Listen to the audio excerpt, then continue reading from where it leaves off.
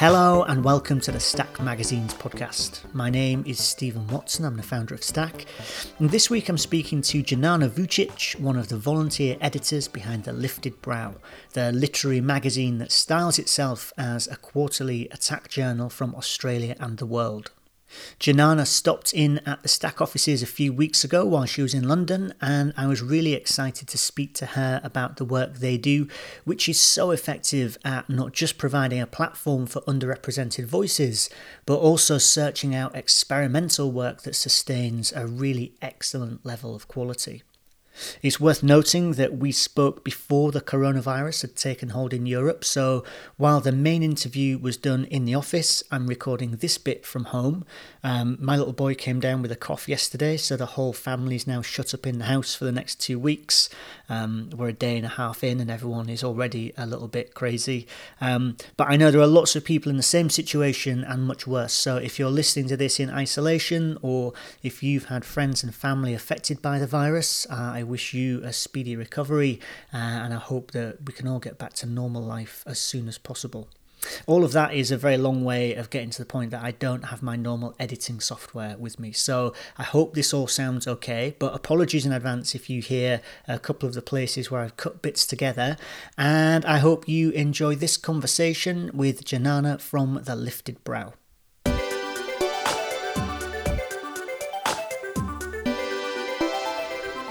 Jnana, thanks so much for coming over. It's a pleasure to be here. So you are one of the team behind The Lifted Brow, which has been one of my favourite literary magazines for like 6 or 7 years probably, I think. Maybe you could start by telling us a little bit about what it is, and I think that will go some way to explaining why I like it so much.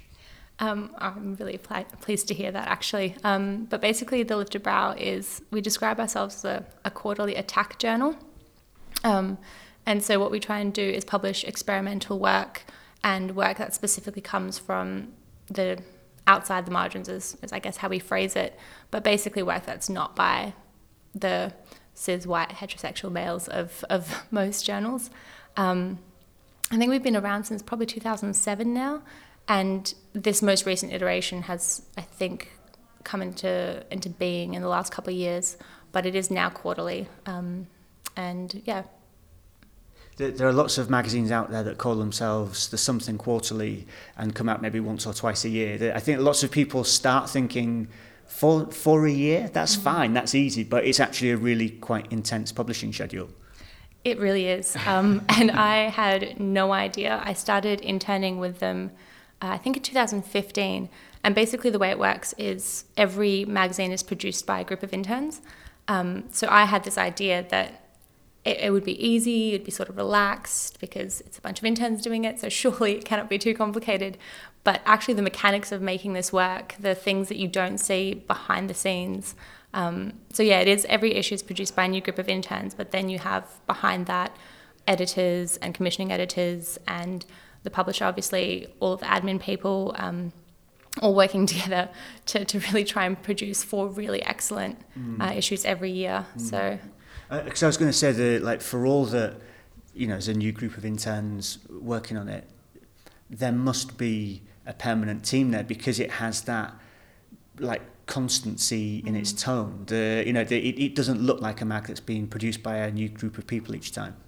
Yeah, so that's true. We have the 2 editors, Justin and Ginny, who are sort of supervising everything, I guess. I think they'd hate to hear me call it supervising, yeah. But just sort of keeping an eye on how things are going. And we have a translations editor, 2 fiction editors, a poetry editor, and also myself and another commissioning editor. And then, as I said, the people who are involved, not specifically in the editing, but in admin and social media and that sort of thing. And so that team really does have to communicate quite a lot to ensure that we're sort of all going in the right direction or in the same direction. And especially we do every December, the issue we have is like a themed issue.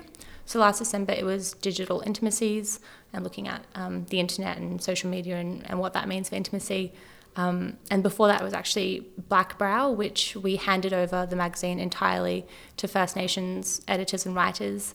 But those issues in particular require everyone to be working on the same theme, I guess. No, of course, yeah. And I mean, Black Brow in particular really struck me as something that felt particularly urgent. I guess partly because it's coming from Australia, and that's a place which is a very long way away from where I am. I don't get to hear a huge amount of that perspective, but Black Brow really crystallized something, I think, which was the like anger and frustration at a lot of the prejudices that are felt over there, but then did manage to do it in this incredibly positive way of showcasing this whole great new group of voices that I literally would never have come across if it weren't for that issue of the magazine. I think it's a project that we wanted to do for such a long time, and it really required us as white colonizers to realize that there is no way that we can do this without actually just giving control to the writers themselves and to the editors themselves.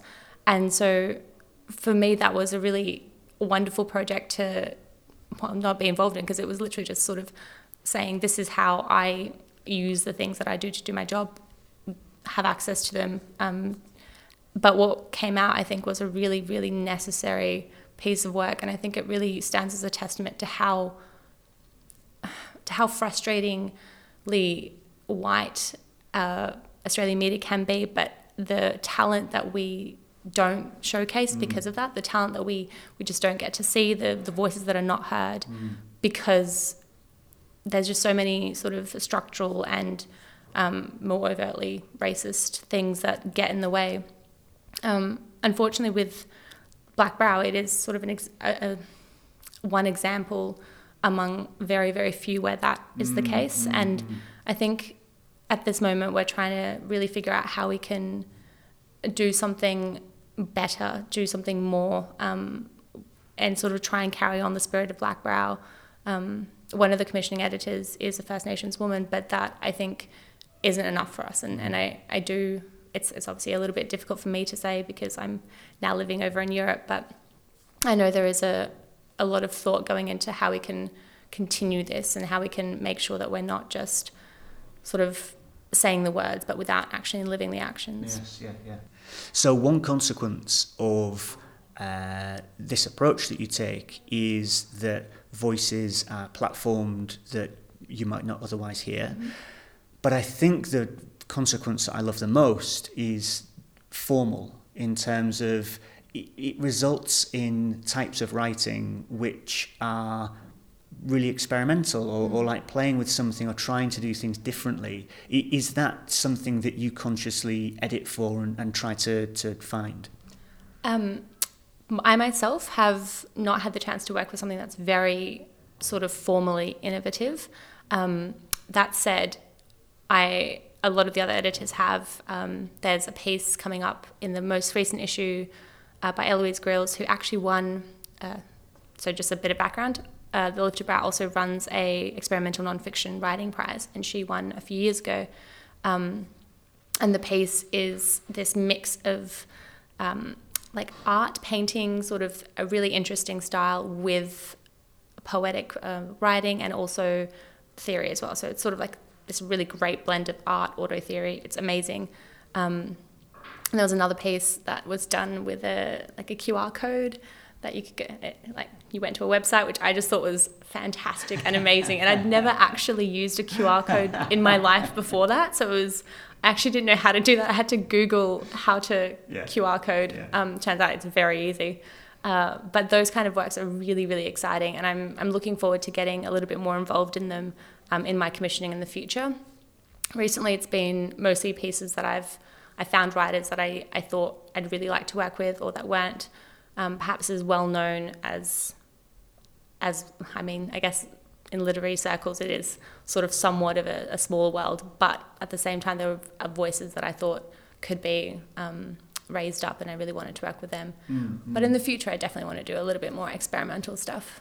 There's also a real range in terms of the types of storytelling. So you have fiction and non-fiction in a relatively conventional sense. You have a lot of poetry, there's a lot of comics. Again, is this something that you're actively thinking, okay, we need a few more comics pieces for this issue, or is it much more kind of reflexive? I think it's very organic the way that it happens. I don't think there's ever been a moment where someone's gone, oh, this issue doesn't have a lot of comics. It just seems to be that as people are putting their ideas forward, as we have a spreadsheet that sort of talks about what we'd like to publish and what we're hoping to get.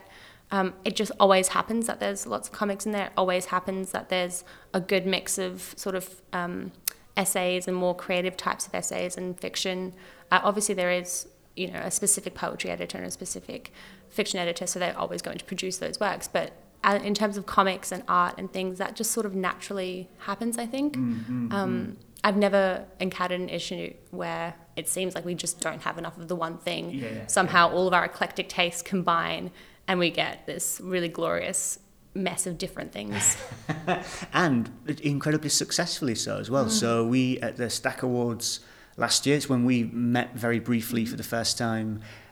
So you won Best Original Non-Fiction and you were shortlisted in Best Original Fiction, which I don't think any other magazine has managed that before. So I guess it's not just that you're putting weird stuff up there.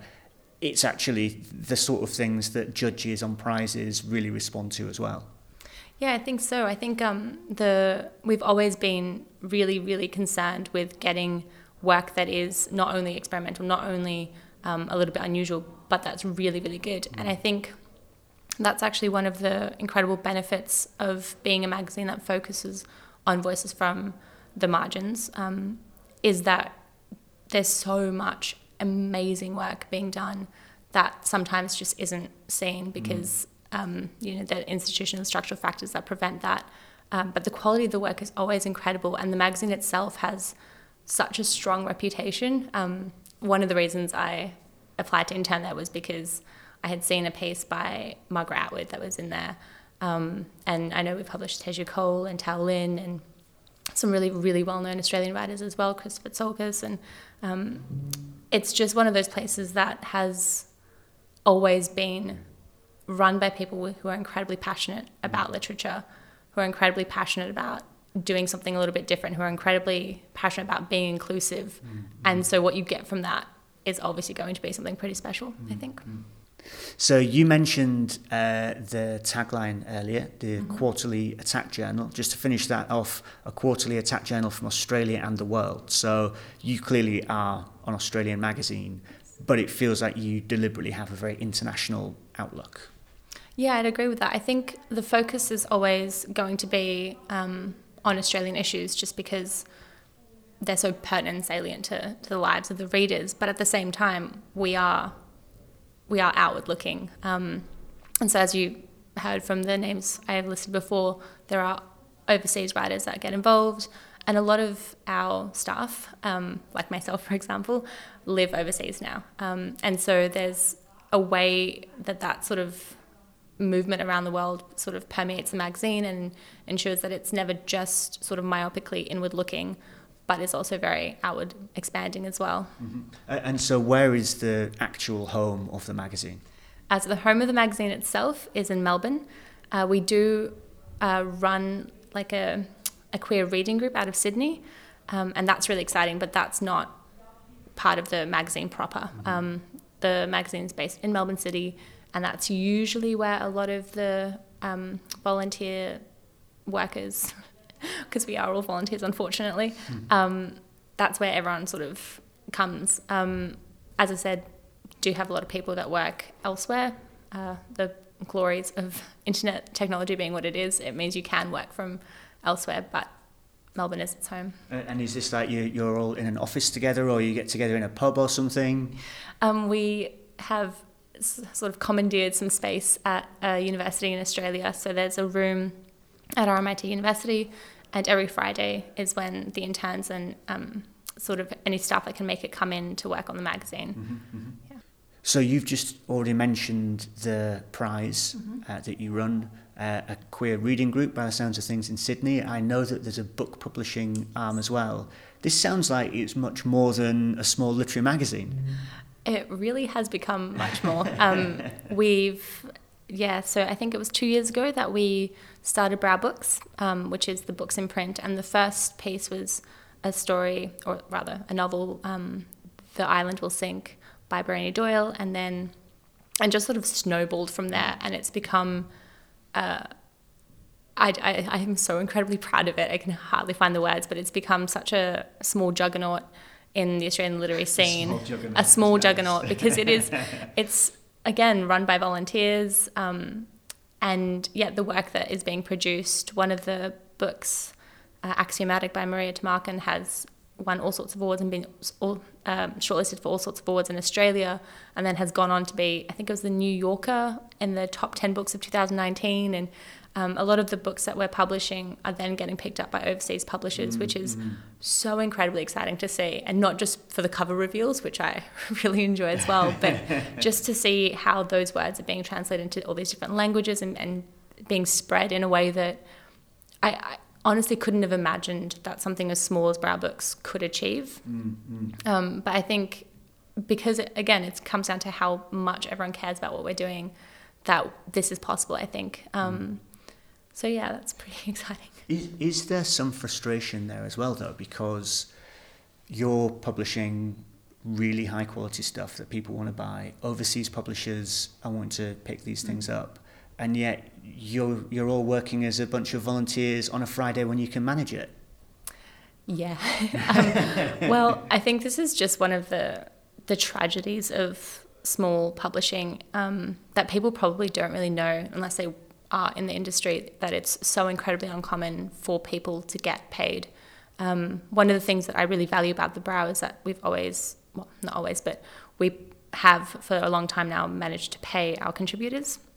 And that I think is really, really important, because the hours of work that go into any piece are just beyond what you'd normally imagine. But at the same time, there is that side of things where it's editors also contribute a lot of time, the social media people, the interns themselves, and we are trying to get funding to pay people, and that will hopefully be something that eventuates in the future. We're not quite sure how it's going to look, but it is one of the goals that we have, to ensure that we can pay the editors and ensure that we can pay the people that are putting in all this time to produce something that is really, really incredible, that everyone enjoys, and yet we don't get appropriately paid for that. Yeah. Well, I mean, looking at your masthead, you're already doing a really good job with fundraising. So you've got the Australia Council for the Arts, Creative Victoria, Melbourne City of Literature. You've mentioned RMIT University. To my eyes, as somebody based here in London, that's incredible. I mean, we don't really have funding bodies that are. I mean, there's the Arts Council, but it's incredibly difficult to get anything like down that route. For me to see an independent publisher like this, which is doing such a good job with the fundraising, I guess on the one part shows that you're doing a very good job, but also that there are these opportunities still in Australia. Is that going to continue, do you think? The problem is it's so contingent on government, and I think that's one of the fears that every time a budget is released, we look at the arts funding and go, well, how do we best divvy this up? Like, what are our chances, and what can we think we can achieve? So it's a really frustrating situation where so many creative organisations are, in some sense, pitted against one another in order to compete, write these grant applications to possibly receive grants. And we've been fortunate that we've gotten enough to keep the magazine running and publishing and paying our contributors. But there is always a fear that won't happen again.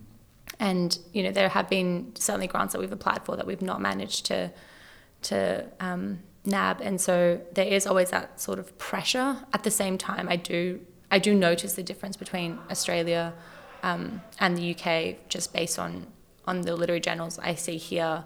And, there are a few really big, well-known names, and then there's not much that sort of fills up those sort of more grassroots areas. And so I guess it's really, really fortunate that we do get a little bit more opportunity to apply for funding in Australia. But again, it's so contingent. easily taken from you. Yeah.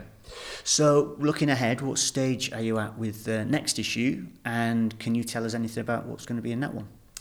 So the next issue has actually just been published, and in that one I commissioned a piece by a young writer, Zoe Douglas Kinghorn, and it's one of the pieces I'm really excited about. It's talking about fracking, which is becoming increasingly in the Australian zeitgeist because it's something that we're now doing as a quote-unquote cleaner mode of energy, and her piece is about whistleblowers in the industry. So that's one I'm really, really excited about. There's another short story in there by Kan Young Suk, who we are also publishing her book. I think it's called At Night He Lifts Weights.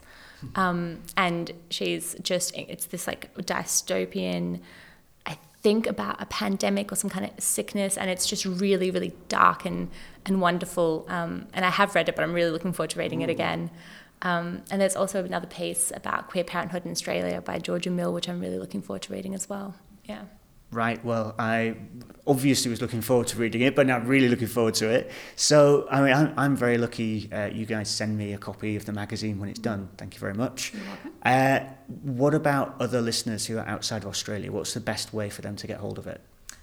So the best way is probably just going on the website, theliftedbrow.com, and that way you can subscribe, or you can also buy individual issues. And if you're interested in what we've done in the past, you can also buy past issues, or like I think it's called a bag of brows, and it's just sort of a mixed bag of good brow business from the past.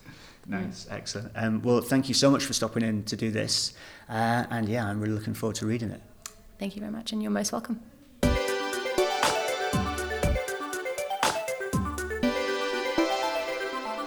Okay, that's all for this week. Again, I want to take a moment to just point out that Janana came over before Europe was locked down with coronavirus. So that whole dystopian pandemic she mentioned at the end there didn't seem quite so close to home.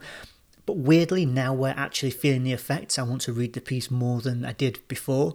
I haven't seen the new issue yet, and while we're working on getting hold of copies for the Stack shop, we don't have an estimated arrival date, but we'll definitely shout about it once we have it in stock. So follow us on Twitter or sign up for our newsletter to hear about that.